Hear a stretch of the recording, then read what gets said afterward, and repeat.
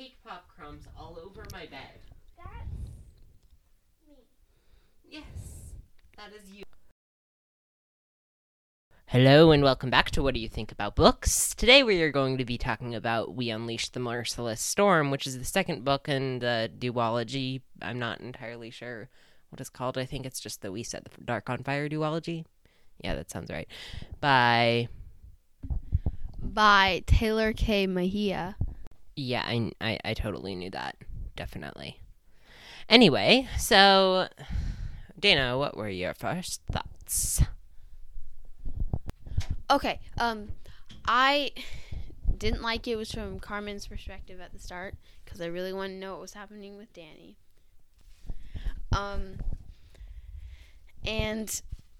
But I really liked it because she started to, she wanted to rebel against the rebels and wanted to go save Danny. And I really liked that. And then also Ari knew he was bleh from the start. He just annoyed me so much. And there was always something suspicious. Yeah, usually when the protagonist thinks there's something off about a person, there's something off about that person. Just like protagonist rules. Also, the leader, I'm not sure how to pronounce his name. Yeah, I'm just going to call him the leader. The Vulture. I was really confused why he wasn't telling Ari to shut up. But then it was, we were told why. But it was really annoying. And it was like, just tell him to be quiet. You have more powerful. Can't talk today. You have more power than him. You have more powerful than him, Dana Potter. Anyway, so yeah, I agree with your sentiments about Ari. He's a huge jerk, and I want him to go die in a fire. So I wasn't a huge fan of the book right up until the part at the actually I think I started liking it a little bit earlier than the benefit. I think I started really picking up on it and really enjoying it at the part where she's crossing the bone road with the little girl, and then the little girl dies, and I think that scene is really, really well done, and I really liked that. And then the benefit, and then the scene at the benefit, and then everything went to heck, and I really enjoyed the last half of the book. That was great. And she and Carmen and Danny got reunited, which is like, yay. And then they fell off a cliff, which was like, no. And then they were fine, which was like, yay. And then they saved the day. And I also really liked how they make a point of not justifying Danny's mindless revenge against Mateo. I think in another book that would have been pulled off as a justified action because he is a terrible person and blah blah blah, but in this case it really wasn't, and I like how they portrayed it as not being I like how it had a theme of don't mindlessly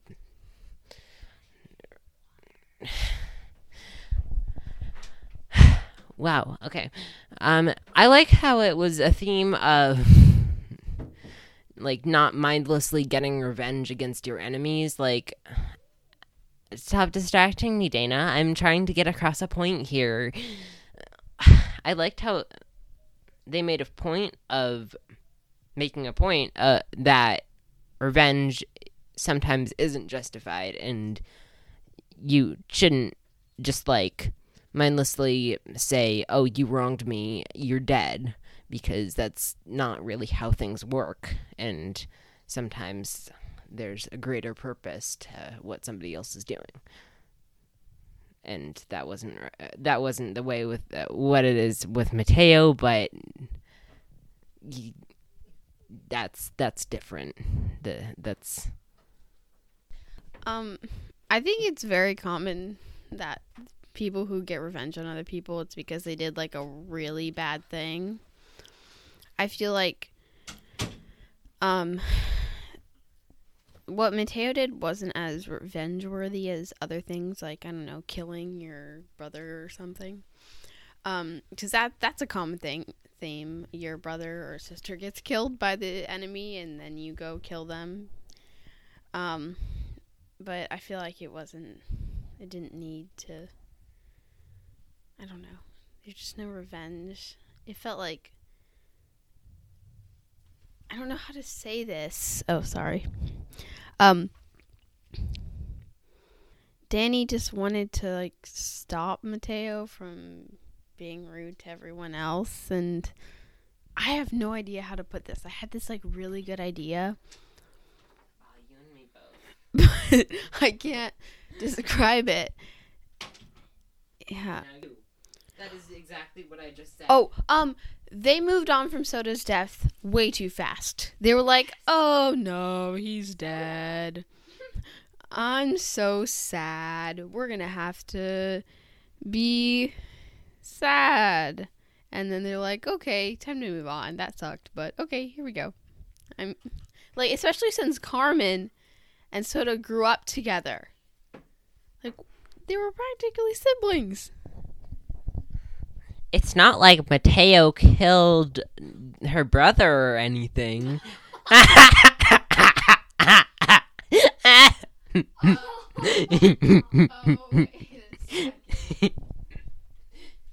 Okay, so I forgot that.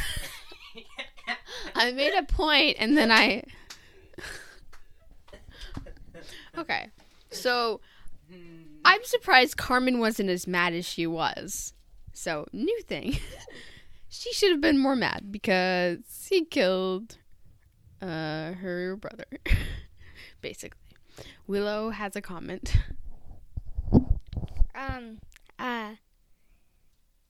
What are we laughing at? Okay. You guys are laughing and I'm just really confused. So, we were talking about how it was... Well, I was talking about how it was good that that the main characters getting revenge on the villain wasn't really... The main characters getting revenge against the villain wasn't really portrayed as a good thing. It was like mindless revenge wasn't justified as it is in most books, and I thought that was really cool. And then Dana says, oh, it's not like they killed their brother or anything. And then she goes on to talk about how the death of the main character's brother wasn't... Well, not brother, but like basically like adopted kind of siblings kind of thing. Because like they grew up together. Like they spent most of their lives as essentially brother and sister, and I was really focused on Danny. I didn't think about Carmen because Danny didn't have a sibling or anything. Like, wait, does Danny have siblings? I forget. Also, I know we're talking about one thing right now, but I wanted to meet Danny's parents. So, yeah. Yeah, now that I think about it, we didn't get to meet Danny's parents. Like, we hear them talked about, like, every 2 pages, and we set the dark on fire. I miss my mommy. I miss my mommy. I miss my mommy. It's not bad like that, but I'm sorry. It's like, it's not like, oh, no, I miss my parents. It's more like, oh, I miss my parents. You just said that in a different tone. Yeah. Anyway. Also, did Mateo and the other people actually figure out that Danny is not, like, her papers weren't right and real?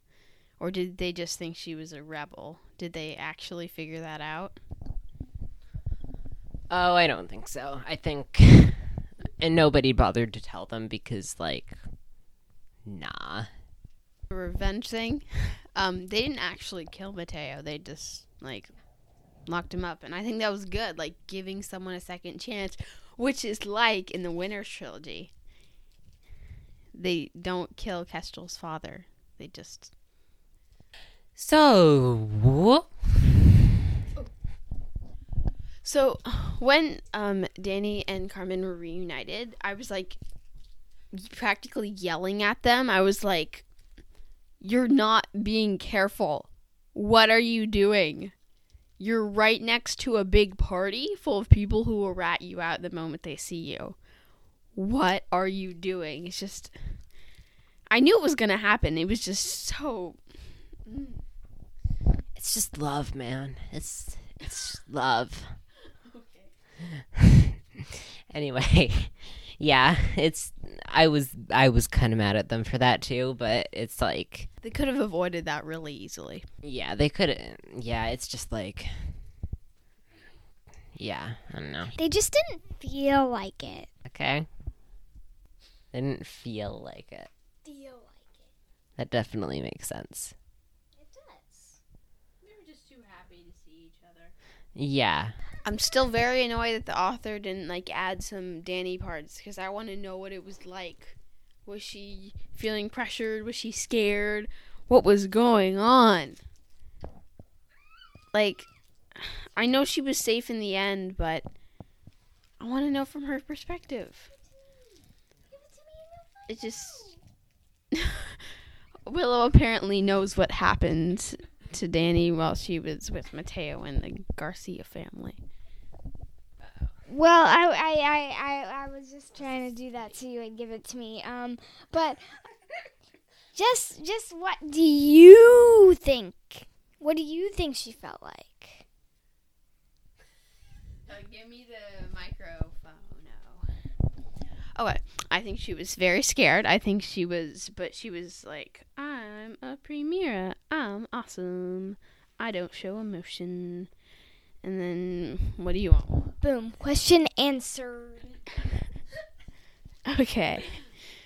Yeah, she probably did a pretty good job at it. In the first book, I didn't mention this. When we're hearing about all her feelings and everything, I keep thinking, like, how have they not caught her yet? Because, like, in the book, you just see all she's feeling, and I was like, she's not a very good Primera because everyone can see this. But I realized it's only the readers that can actually see how scared she is. Because just, she seems not very good at what she does in the book. But that's just because it's from her perspective and we're seeing how she feels. yeah, because she puts on just this mask of just like placid, boring Primeriness, and Carmen even mentions like, Danny, you're not being your usual boring self. And it's like, and then she kind of lets that mask slip when she's with Mateo and Carmen because, I mean, when she's at Mateo's house with Carmen is what I meant to say. Because Mateo isn't actually around very often, and she starts letting it slip because she is having feelings for Carmen, and those are a little bit too powerful for her quote unquote mask to cover up. Don't have feelings. Primeras definitely don't have feelings. All they have in their handbook is don't cry. I love that part when Carmen was like, isn't your whole book just don't cry? Yeah. Okay, this is a question. Do you like Carmen or Danny better? Oh, geez. It's more a question. I don't know. I like both of them. Answer the question, Evan. Oh my god. Okay. They're both. So, Carmen is really. I really like Carmen and I really like Danny, and I'm not sure which one I like better because they're both great. So, What? Also, just like this thing that I noticed in the book, I'm not entirely sure how I noticed it, why I noticed it, but I'm not going to quote this exactly correctly, but when, like, right before the benefit, Soda is, like, going on his, like, mission and scouting everything out and everything, and he's like, you know, and what do you do, Carmen? And then Carmen says, I stay here and I don't make any noise and I pretend I don't exist. And this set off something in my head. And I was like, I've heard this before. And it kind of clicked. And it's a line from Harry Potter. So, okay, I'm pretty sure it's in this one. I can't quite remember, but I'm gonna pause the podcast for a second. 1 sec. All right, so I found the line in Harry Potter, and it's very close. It's not the exact same, but it's so close. I'll be in my room making no noise and pretending I'm not there. That's so similar. And remember the line from the book that we're discussing is, I'll be here making no noise, pretending I don't exist, which is almost the same thing. And I think that the author consciously or subconsciously took that cue from Harry Potter. I'm not sure. It's just, it stuck out to me, and it turned out to be, like, actually a thing. So, yeah. That's cool. I've read that book, but I don't remember that. That's weird. You still didn't answer my question. I like both of them. I can't choose, okay? Okay, but if you had to be friends with one of them, just pick one. I need to know.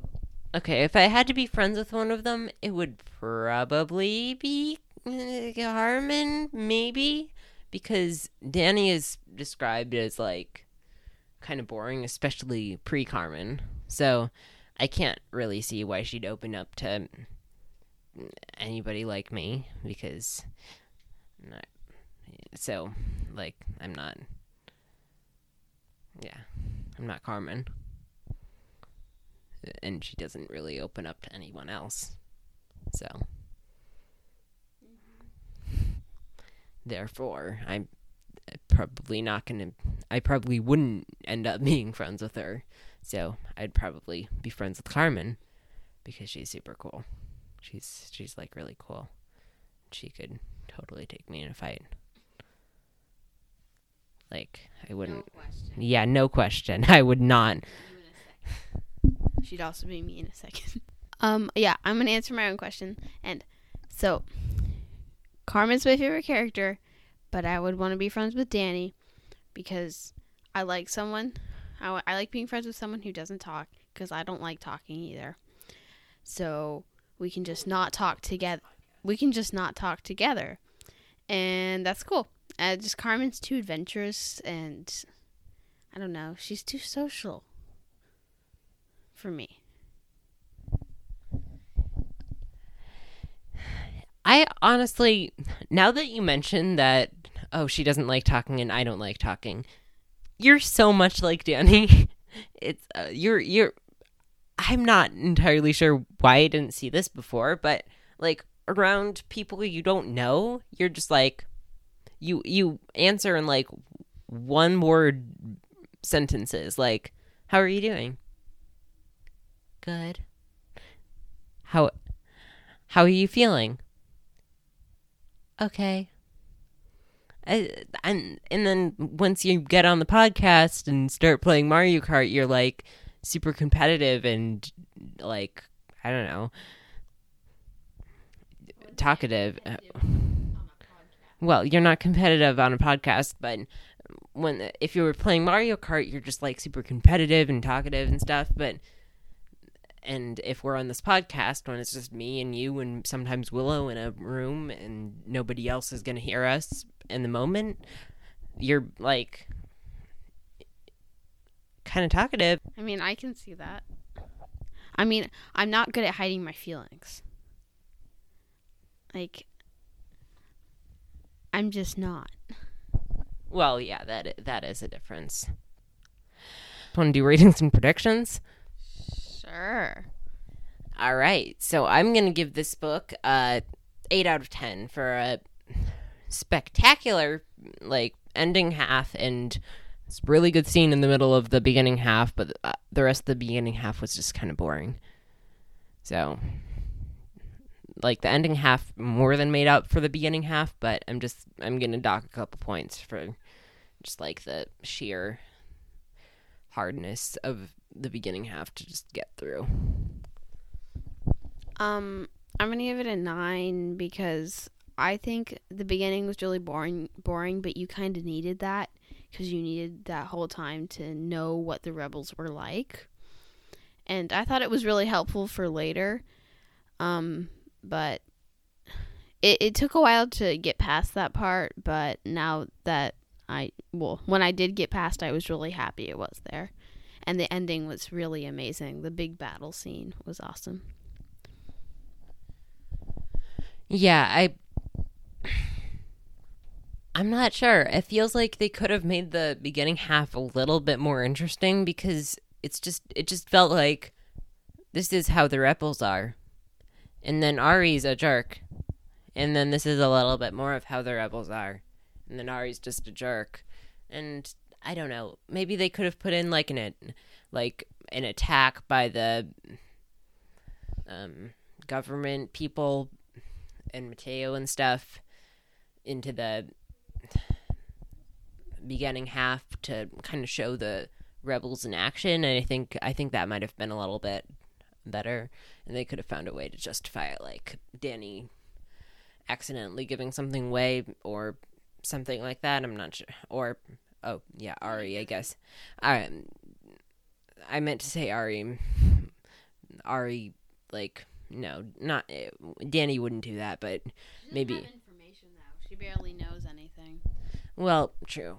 Maybe like Ari, like, gave them a starting piece of information, then like everyone's like, oh no, I don't know how they found us, oh, I guess we better go relocate again. And then that whole time passes, and then Carmen goes away, and then she comes back, and then they get attacked again because Ari again told the people they were there because he's Ari. Anyway, oh, another thing that I was going to say earlier about the attacks kind of thing. Why did Mateo come with his forces to attack the rebel camp? Which is full of people who want to kill him, like you just said. Like, what? What? I was so confused about that. Like, I get that, like, the big bad should be leading the troops or whatever, but he's like a spoiled brat who doesn't know how to fight, and he's like going with these troops on an assault, and I'm like, what?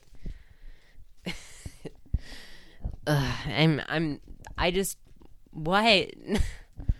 I was so confused. That definitely wasn't a smart move, and if I was planning an attack, I wouldn't go with. I mean, it probably looks bad for you if you don't go with, because that means you're just willing, you don't actually trust in the mission. I think that's a part of it, just support.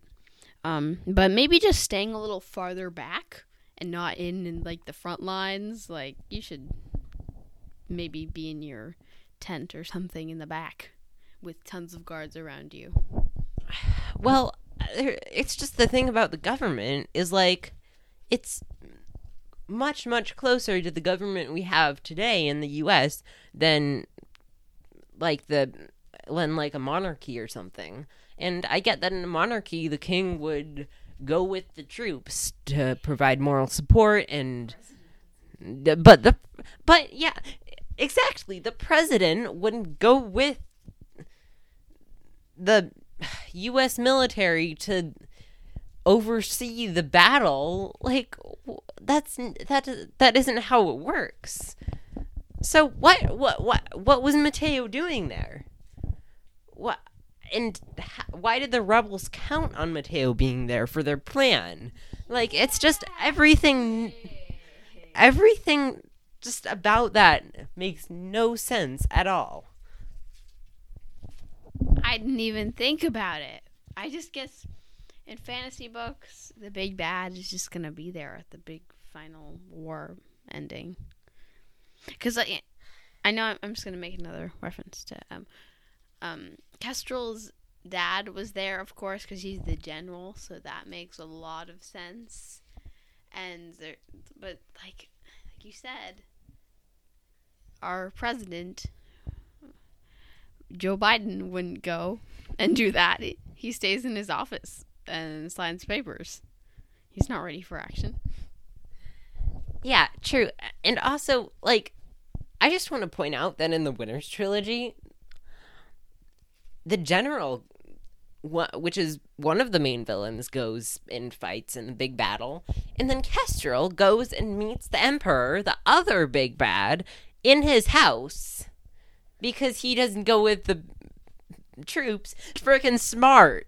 Like, yeah, so, I don't know. I just, like, that's so confusing to me, and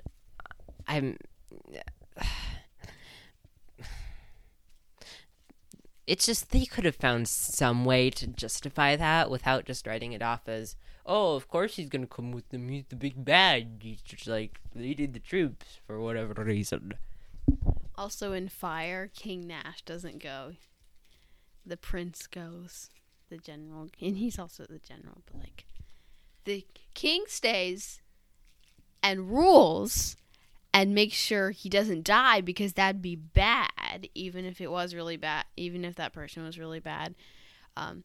If they die on the battlefield, it's going to be replaced by another person who's also probably bad. Just be smart if you're a king or emperor. There's not many of those right now, of course. Don't go with your troops to battles. Just a word of advice. Yeah. And we're 32 minutes in, so we should probably stop the podcast. But yeah, that was just something that I wanted to say.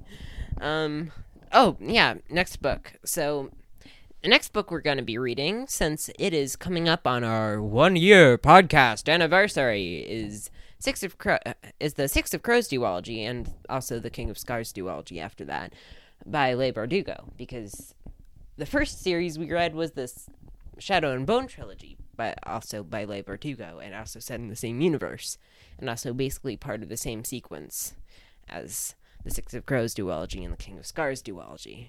And since Rule of Wolves, which is the second book in the King of Scars duology, is now out, we can do those, because I hate doing unfinished series, because that sucks. Well, you chose Graceling. Well, I didn't know that was unfinished, okay? And also, book 4 was, like, standalone, and King of Scars is definitely not standalone. Like, they're each kind of standalone adventures. Same with the Flavia de Luz series, and I don't think we're going to read more of those because the last ones kind of sucked, but anyway, yeah. Flavia. Flavor de Luz. What flavor de Luz? Chocolate or vanilla? This isn't even about the book series we're reading. We're 34 minutes into the podcast. I have a lot to say. For people who didn't want to record. I said we should record. Well, you said, oh, I don't really want to either, but I have to because I have soccer tryouts. Okay. This is what sleep deprived me is like. This is my normal tone of voice. Okay, so how about we say goodbye? Yeah, okay. Goodbye, everybody. that went a little bit off the rails, didn't it? Okay. I'm gonna stop this. Goodbye.